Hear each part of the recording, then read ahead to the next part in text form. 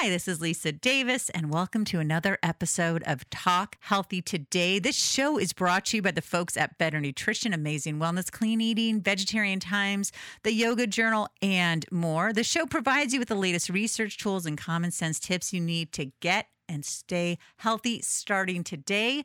People tell me listening to the show is like overhearing two friends talking about really incredible health topics that you want to know about. I like to really get to know my guests, and I'd like you to get to know them as well. So we delve really deeply into topics, and I like to share some personal anecdotes as well. To make sure you never miss an episode of Talk Healthy Today, be sure to subscribe, also rate and review. So thank you again for listening to Talk Healthy Today, and here's a word from our sponsors. If you listen to the show, you know that I love memoirs and I love to learn from other people. So we have a fantastic guest. Before I bring her in, I just want to mention that I've been in a bit of a funk lately, just some different things going on in my life, but it's a funk. It's not a depression. A lot of people don't understand that there's a difference between being in a funk and actually having depression. So I am absolutely thrilled to have the wonderful Jessica Holmes on the program. Her book is hysterical, but it also sheds light on this very important topic of depression. Depression, the comedy, the tale of perseverance. Jessica, welcome to the show. Lisa, thank you so much for having me. Well, it's so nice to have you on. I think you've lifted my funk. Your book. That's awesome. I had not heard that yet. So that's, thank you. Oh, your book is hysterical. I mean, we're going to get to that. But before we get to that, I want to jump into depression. And the reason I brought up the funk is that people are just so idiotic. Oh, just go for a walk, get some fresh air, blah, blah, blah. Tell me some of the dumbest things. I mean, I know because I read the book, but for people who haven't read it, and they definitely should, but just share a few of the dumbest things people told you. Well, I think the one that hurt my feelings the most was when people would say, I'm just a really grateful person. So I don't understand depression. And I kept saying, it's not that I'm a meanie with a bad heart who doesn't appreciate life. It honestly felt like someone had poured cement over me and I couldn't experience my life. And I wanted to. Like, it just made me feel worse. It just made me feel guiltier to even see I have so many good things and I just can't even process them. And that's why I love when my psychiatrist explained to me, a depressed mind is like a sieve where all of what you go through passes through it, but only the negatives make it into your consciousness. You don't actually experience the positives. Even though you can see them, even though they're happening to you, you cannot feel them. And that's why a mental illness is different than an attitude problem. Yes, and not enough people realize that. You know, it was interesting. My mother died when I was in my 20s, and I was going through a definite down period. And a friend said it's like walking through yogurt. I'm like, oh my gosh, yes. But the cement, see, I was walking through yogurt, which you can still move, Right. but you were in cement, right? And that's a big thing. And the thing is, I didn't know that I was depressed because when push came to shove, when I had to show up and do a show to pay the mortgage, I could actually do that. I could actually, paste on some makeup and do my hair and get on stage and recite jokes that I'd said before. So I didn't know that it was a depression. I was just thinking, I guess we artists are just very sensitive. I guess that's we what cry a lot. Because it didn't make sense to me that it would be depression. I had postpartum depression earlier and I knew what that felt like. That felt like, oh my gosh, overwhelming anxiety and I can't handle my kids. But I was like, well, I haven't had any more kids, so I don't know what this is. And then it finally, we did get the diagnosis. And it was depression. Yay.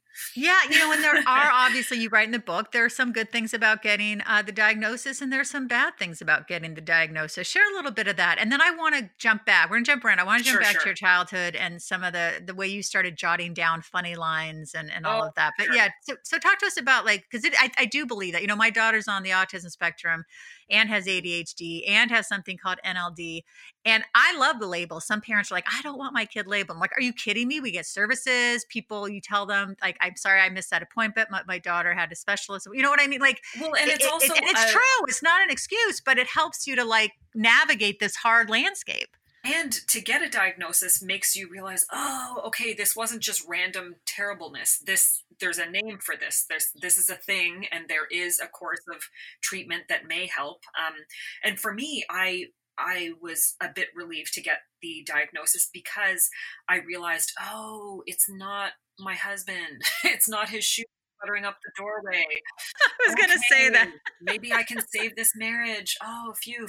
So yes, relieved on that end, but then terrified, because I, every day I wake up and think, okay, how am I going to live my life in a way that I do not fall into depression again? Because it was so random. There wasn't a specific event that triggered it necessarily. So if you've been through more than one depression, even when you feel healthy, you're considered in remission, not cured, because you're still considered susceptible to drop back into one. So I'm living the dream life of a senior citizen. I go to bed early. I get Me too. my 3 square meals every day. Like, I go out for walks in nature. And I just will have to do those things for the rest of my life to remain mentally healthy. But it's not too shabby, taking care of your mental health. It's pretty sweet once you get used to it. It is so important. Now, I know I said a minute ago we're going to go to your childhood, but I want to talk first. You mentioned the Mayo Clinic's depression. They have at least 5 of the following symptoms. I like that you asterisked yours. I won't read them all, but you had feelings of sadness, emptiness, or unhappiness. You had that one. Loss of interest in pleasure and normal activities such as sex. You had that one. Tiredness and lack of energy so that even small tasks take extra effort. You had that one. Now, as I mentioned, when my mom passed, I had these, but they were in response to a traumatic event, right? Well, and I guess those would be called, circumstantial Depression, yes. Mm-hmm. But there's a big difference, and I thought it was interesting because a moment ago you just said there wasn't like a triggering thing. Mm-hmm. So it must be just like mind blowing. Like, wait, I can understand like somebody died or you lost your husband or something, and then it can turn into a depression. Although does that happen? That's something I should look into, or maybe or just like you're going along, la-di-da, and all of a sudden you're depressed. That's just must be like, what? Yeah, and even though I can't pinpoint what started it for me, I do know, moving forward, that I said to my psychiatrist, I don't think this is the right job for me. I think I need to go be a cashier. I think I need to give up comedy, because my heart hurt every time I would hit one of the lows in my industry. And she was like, whoa, whoa, whoa. What about instead of being a cashier right away? What if we tried, to make your life more balanced so that your life looks good every day, whether or not you have terrific things or terrible things happening in your creative life? And that ended up being such a key piece of it for me, to kind of just fill the rest of my life up so that all of my eggs weren't in this one basket. And that's brilliant. Yeah. And so if I had to guess, I would say maybe a lack of resiliency, and my very challenging highs and lows, feast or famine career contributed to the depression. Oh, I can completely see that. I think that's why I've been in a funk. Like the radio stations I was on was sold. I mean, I'm still doing stuff I love and it's still going well, but there's just this sense of, oh my gosh, like, why aren't I up here? And why is this? And then I have a book that came out and it's doing pretty well, but now it's, fading away, but it's so good. Why isn't it? My husband keeps saying, oh my God, I need, number one, we have a lot in common. Number two, I need your therapist, because I keep putting it on. I'm like, maybe I'll go back to school and become an esthetician, because I do love skincare. It's not like something I don't want to do, but he's like, no, hon, just keep going, keep going. Like, this is a tough business. It's a tough business, and you have to just keep going.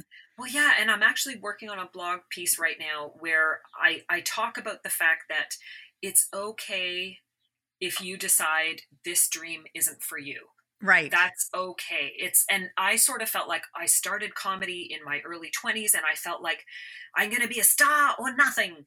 And I feel like I kind of peaked too early. I started my own series in Canada in my 20s, and then in my 30s I was on this other series for 6 years, and then I kind of got more into the mental health angle, and I'm doing things that I love that are better for me, but I couldn't let go of that first dream. And I kept looking at myself as a failed star. Like, right. I guess I failed. I failed at that one thing. People are embarrassed for me, but I can try. And I have just recently accepted that, I'm not a failed anything. I'm a motivational speaker, and I get hired all the time doing that. And I need to stop visualizing myself through the eyes of the peers I had when I was 20. because they've certainly moved on. I should move on too. And so, yeah, that's the blog I'm working on, is that, you know what, it's okay if you're that one dream, if it isn't healthy for you, if it isn't working for you, if you think the universe has been sending you little hints that it wasn't for you anyway, then it's okay to move on and know that you should be proud of wherever you're at, whatever new vision you set out for yourself, even if it's much less ambitious. Yeah. Wow. See, this is like you are singing my song, because I've been getting out of the funk because I've been walking the dogs more. I mean, I'm very involved with my dogs, and I know that you have a wonderful dog, Ellie, and I'm so glad. That is, by the way, that is such great advice. Get a dog. It's not going to cure your depression, but it certainly helps get you off the couch. And getting off the couch for you was, you were like glued to it. I mean, the way you describe in your book.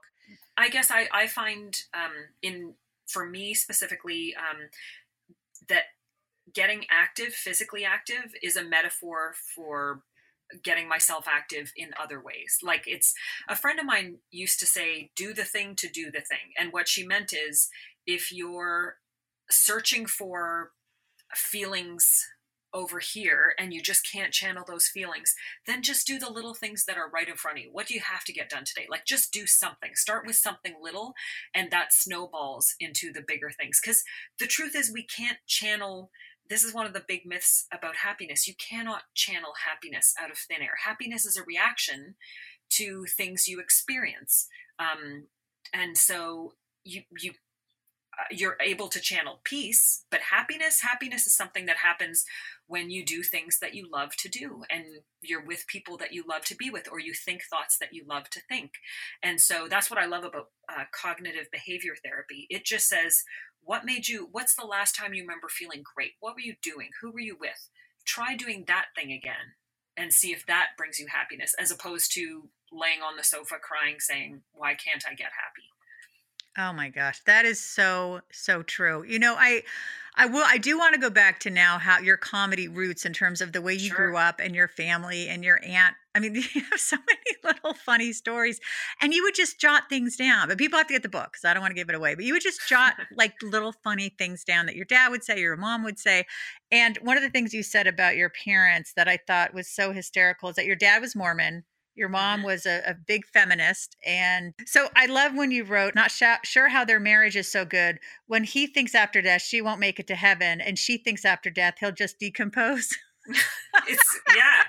And every now and then I'll ask them, and they're like, we don't go there. We Yes, just don't go there.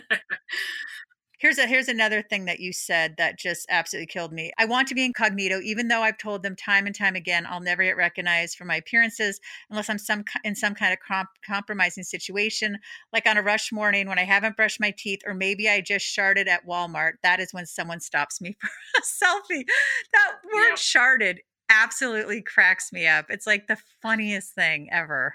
Well, listen, I'm not going to go into too much detail. I'm just going to say I had a 1-year-old, and I was pregnant, 8 months pregnant with the other one, Oh my and gosh. stuff happened in Yes, stuff Walmart. happens. And it happens that while I was trying to run out of the store in shame, someone yelled, "That's that girl from that show."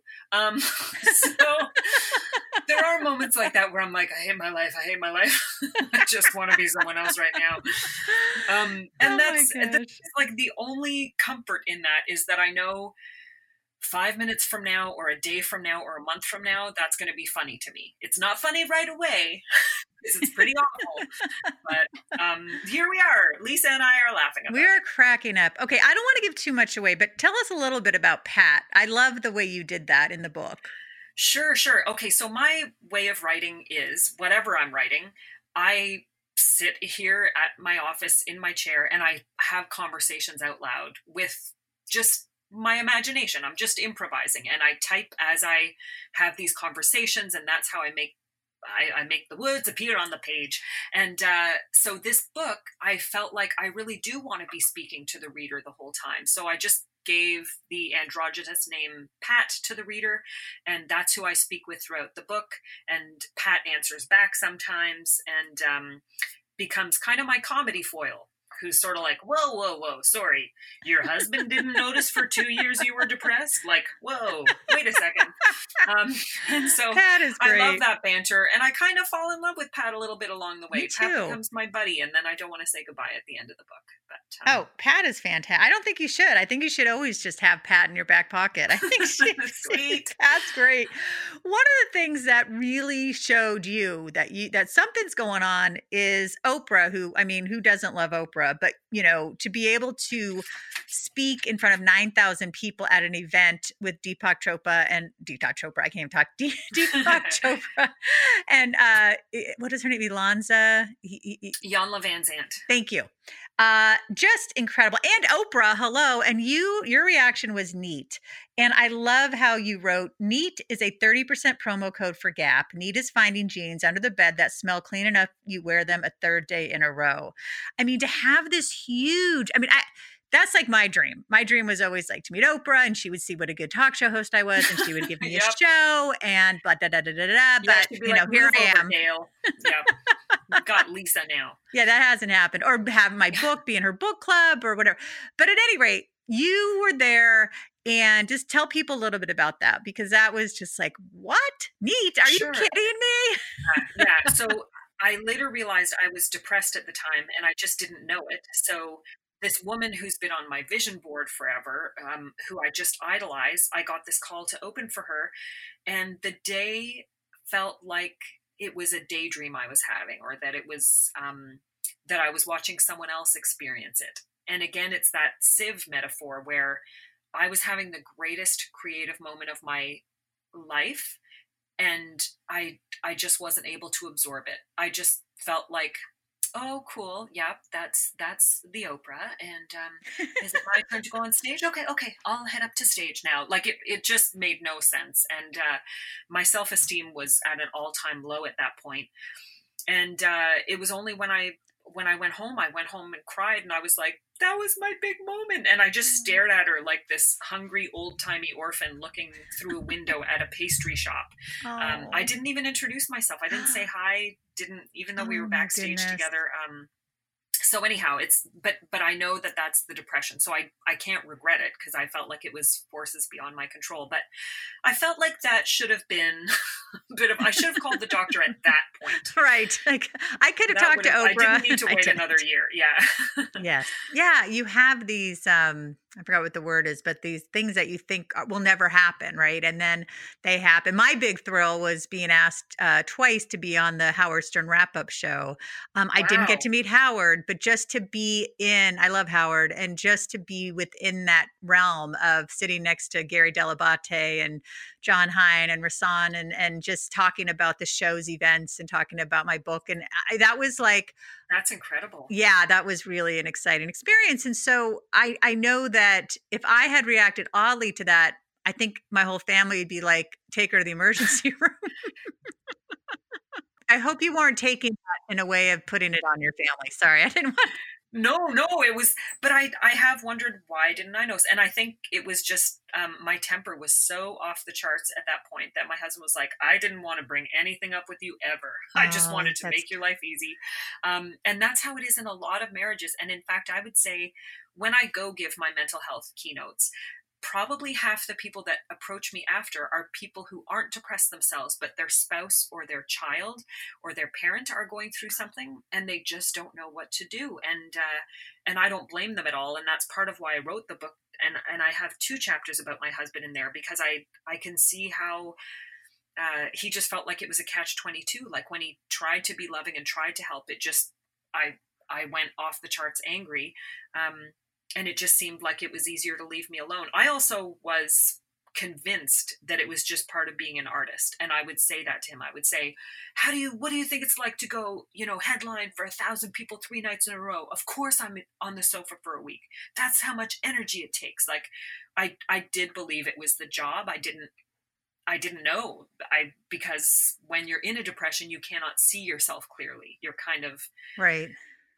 You're just in survival mode and in shock. And so today, absolutely, I could spot it in another person, but at the time I definitely couldn't see it in myself. And that's why I encourage people and audiences that I speak to take a little look at your life every now and then and ask yourself, on a scale of 1 to 10, how am I feeling in terms of relationships, in terms of peace of mind, in terms of physical health? Because for me, during my depression, I never once looked at that. But if I had, I would have realized I was like around a 2 or 3 in every category. Wow. Yeah, that's, it's interesting too because you talked about temper and being Hmm. angry. And I think a lot of people feel like depression, you're just sad. But talk to us about that flip side, that's depression too. Well, I think the anger came from the deep shame that I felt, the shame that I felt like, oh my gosh, why am I sitting on the sofa all day, every day? I'm wasting my time. I'm useless. And then I would feel really ashamed, and it would bubble up into anger that I would only show my poor husband, um, because he was my safe person that I could show that part of myself. I knew he would love me unconditionally. I don't know how, but he did. And and so my kids even made a scream chart for me where, I mean, it sounds horrific when you describe it that way, but I always tried to control my temper around them. I never wanted them to see it. But the odd time I would, I'd start crying if I spilled a glass of milk. I would cry and just be angry and be like, I hate my life. Anyway, they were like, they made this chart and they gave me a little X anytime I lost it that way. And I was like, thank you, kids. Thanks for helping encourage mommy. But when I got better, like, it's incredible to me. I'm not a person who would normally lose their temper. I'm pretty optimistic. I'm pretty happy. And so, yeah, I'm thrilled to say I have not had an X on that chart since recovering Oh, 5 years that's ago. great. Well, let's talk Yeah. about recovering. Again, I don't want to give away the whole book, but for people who are listening, who are in it, in the thick of it, or have loved ones in the thick of it, tell us a little bit. I know you mentioned doing tiny things, right? And having them add up, getting the dog, help, getting off the couch. What were some other things? Hmm. Um, so the other things were staying off social media more, realizing what my triggers were, and one of my triggers is comparing myself to other people and Me feeling too. less than other people, thinking I'm not enough. So I cut out any of the triggers, or at least limited the triggers that I knew would exacerbate those feelings. But the interesting, and then making sure I got enough sleep, forgiving myself, doing talk therapy. Um, and even just physically, like taking a dance class, making sure that I made more plans with friends and kept those plans even if I didn't want to do that. But giving more meaning to my life, having more of a community, like going back to church, or finding a spiritual group. But what amazed me about it was, even when I did all of those things, they didn't make a difference for at least 6 months. So what I say to people who are going through something is, keep going, keep doing whatever tiny steps you're doing, because you really never know, will tomorrow be the day that it just kind of doesn't hurt as much, when it feels a little easier, when I sense a tad of optimism. And for mine, it was like that. It didn't work, and it didn't work, and it didn't work. And I'm so proud of myself for just getting up every day and continuing to make those little efforts. And then one day it started to work. And then sometimes I'd fall back and come back again. But eventually it was clear that I'm out of the depression. Even if I have a bad day, if I have a bad week, I can still tell that my life is, 7 out of 10 or better in all of my different areas in general. So just, I tell people, don't be discouraged by a setback, and don't be discouraged if it takes a long time. Just be so proud of yourself for whatever little thing you're doing, because I know how hard that is. Even if nobody else knows how hard it is, you know how hard it is, and I know how hard it is to make those little efforts. So be so proud. Was medication at all a part of this for you? Yeah, you know what? Medication made a big difference when I had postpartum depression. It actually calmed my anxiety right down. I felt better within a couple of months. With this depression, because this depression was more about the lack of feelings, the lack of happiness, the lack of excitement. So the medication this time, unfortunately, didn't make a big difference for me. So I realized there were other things that I had to do. And it's kind of the way my psychiatrist explained it. She said, headaches aren't caused by a lack of aspirin. but aspirin does help a headache. So she's like, even if the aspirin is helping, you still want to find out, well, what keeps causing this headache? So that's why talk therapy does make a big difference, because you're sort of figuring out, what are my triggers? What lifestyle things could I change that would perhaps help me not be led down this dark path again? So yeah, it's going to be different for everyone. I know people who are on medication and will stay on it the rest of their lives, and that is what works for them. And I'm so grateful that they found that for themselves. I wish for me that it was as simple as just saying this pill and ta-da, but that just wasn't the case for me. What about you? Have you ever had an experience with that? Oh, with medication? Mm-hmm. Yeah, I used to take an anti-anxiety because when my daughter was a baby, it was so chaotic and she never slept and cried all the time. And we couldn't go anywhere because then she'd be up night after night. As before we got the diagnosis, I didn't usually have anxiety, but I was so anxious, and it did help. It did help. It's hard getting off though. That's the problem. Oh, absolutely. It's like, what? Oh my gosh. Oh my God. And it made my PMS so much worse. I mean, I'm past that now, thank goodness, but holy cow, that was rough. Oh, I know. Coming off of it. And then also, even when I was out of the depression, suddenly I had feelings again. I had happy feelings again. I had like the whole rainbow of feelings. And it was hysterical because I would cry at every single commercial. Like, even if it was just a hamburger commercial and it's two people, let me give you a bite of my hamburger. And I'd be like, there's sharing and there's love in the world. Like, everything was making me feel again. And it was kind of like at the end of the movie The Grinch, when suddenly Jim Carrey has a heart and it has grown. And oh my gosh, coming out of a depression was incredible to me. I was like, there's too much goodness here. I don't know how to process it all.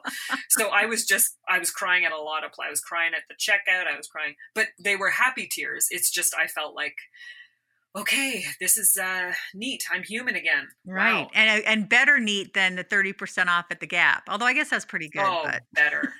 Yeah. This is like that one. No, I think they just keep putting that same 30% up every week. I'm catching on. Jessica, you are absolutely fantastic. You have lifted my spirits. We have a lot in common. You know, it's interesting with the social media. I took a few days off and I've been much happier because I can't use it in a normal way, because I feel like, you know, with the book and other things, I keep looking at well, why is his book number one? My book, well, what, you know, blah, blah, blah, blah, blah. Yeah. Well, my husband has since all of this stuff happened, he became an energy healer. And that's kind of what his personality has been his whole life anyway, for everyone but his wife. But anyhow, he now has an office, and that's what he does full time. And his advice to me, because I said I get so hurt sometimes, and I want, in my heart, I want to be happy for everybody, but I want a little piece of the action too. And he said, why did you write the book? Why did you really write the book? Why do you really get on stage? And I said, I truly, truly feel better when I make people feel good. And he said, well, can that be your prayer to the universe then? Please help my book reach the people that really need it. Please help my jokes lift the day up of the person who really needs it. And he said, that is a prayer that the universe can answer, because that's what you're going to be doing, what you're meant to be doing, which is helping the person or people who need it. And then it doesn't sting if the book isn't number one, or if I didn't get a standing ovation or something. You know, it just feels better, because I feel like, oh, I had a purpose, and it wasn't material. It was to touch somebody. Okay, I get it. Oh, that's awesome. And you have, I mean, many somebody. I mean, you're just, Jessica, I hope you'll come back, because I just obviously am enamored with you. Tell us all the ways we can find you in your wonderful book, Depression the Comedy, A Tale of Perseverance. Oh, sure thing. JessicaHolmes.com is my website, and I have appearances there. But then twice a day, I still do go on social media. So I, good on my website, yeah, just twice a day, get in and out it's like a hot tub and you don't want to get an infection. So if you go to my website, you can click on any of the links there for my info. But Lisa, I have to say, you are a ray of sunshine and you have made my day as well. So thank you very much. I'm so glad. Thank you so much for listening to Talk Healthy Today. Be sure to subscribe so you never miss an episode. You can subscribe on Stitcher, iTunes, Spotify, or wherever you get your podcasts. Thanks so much for listening. Take care.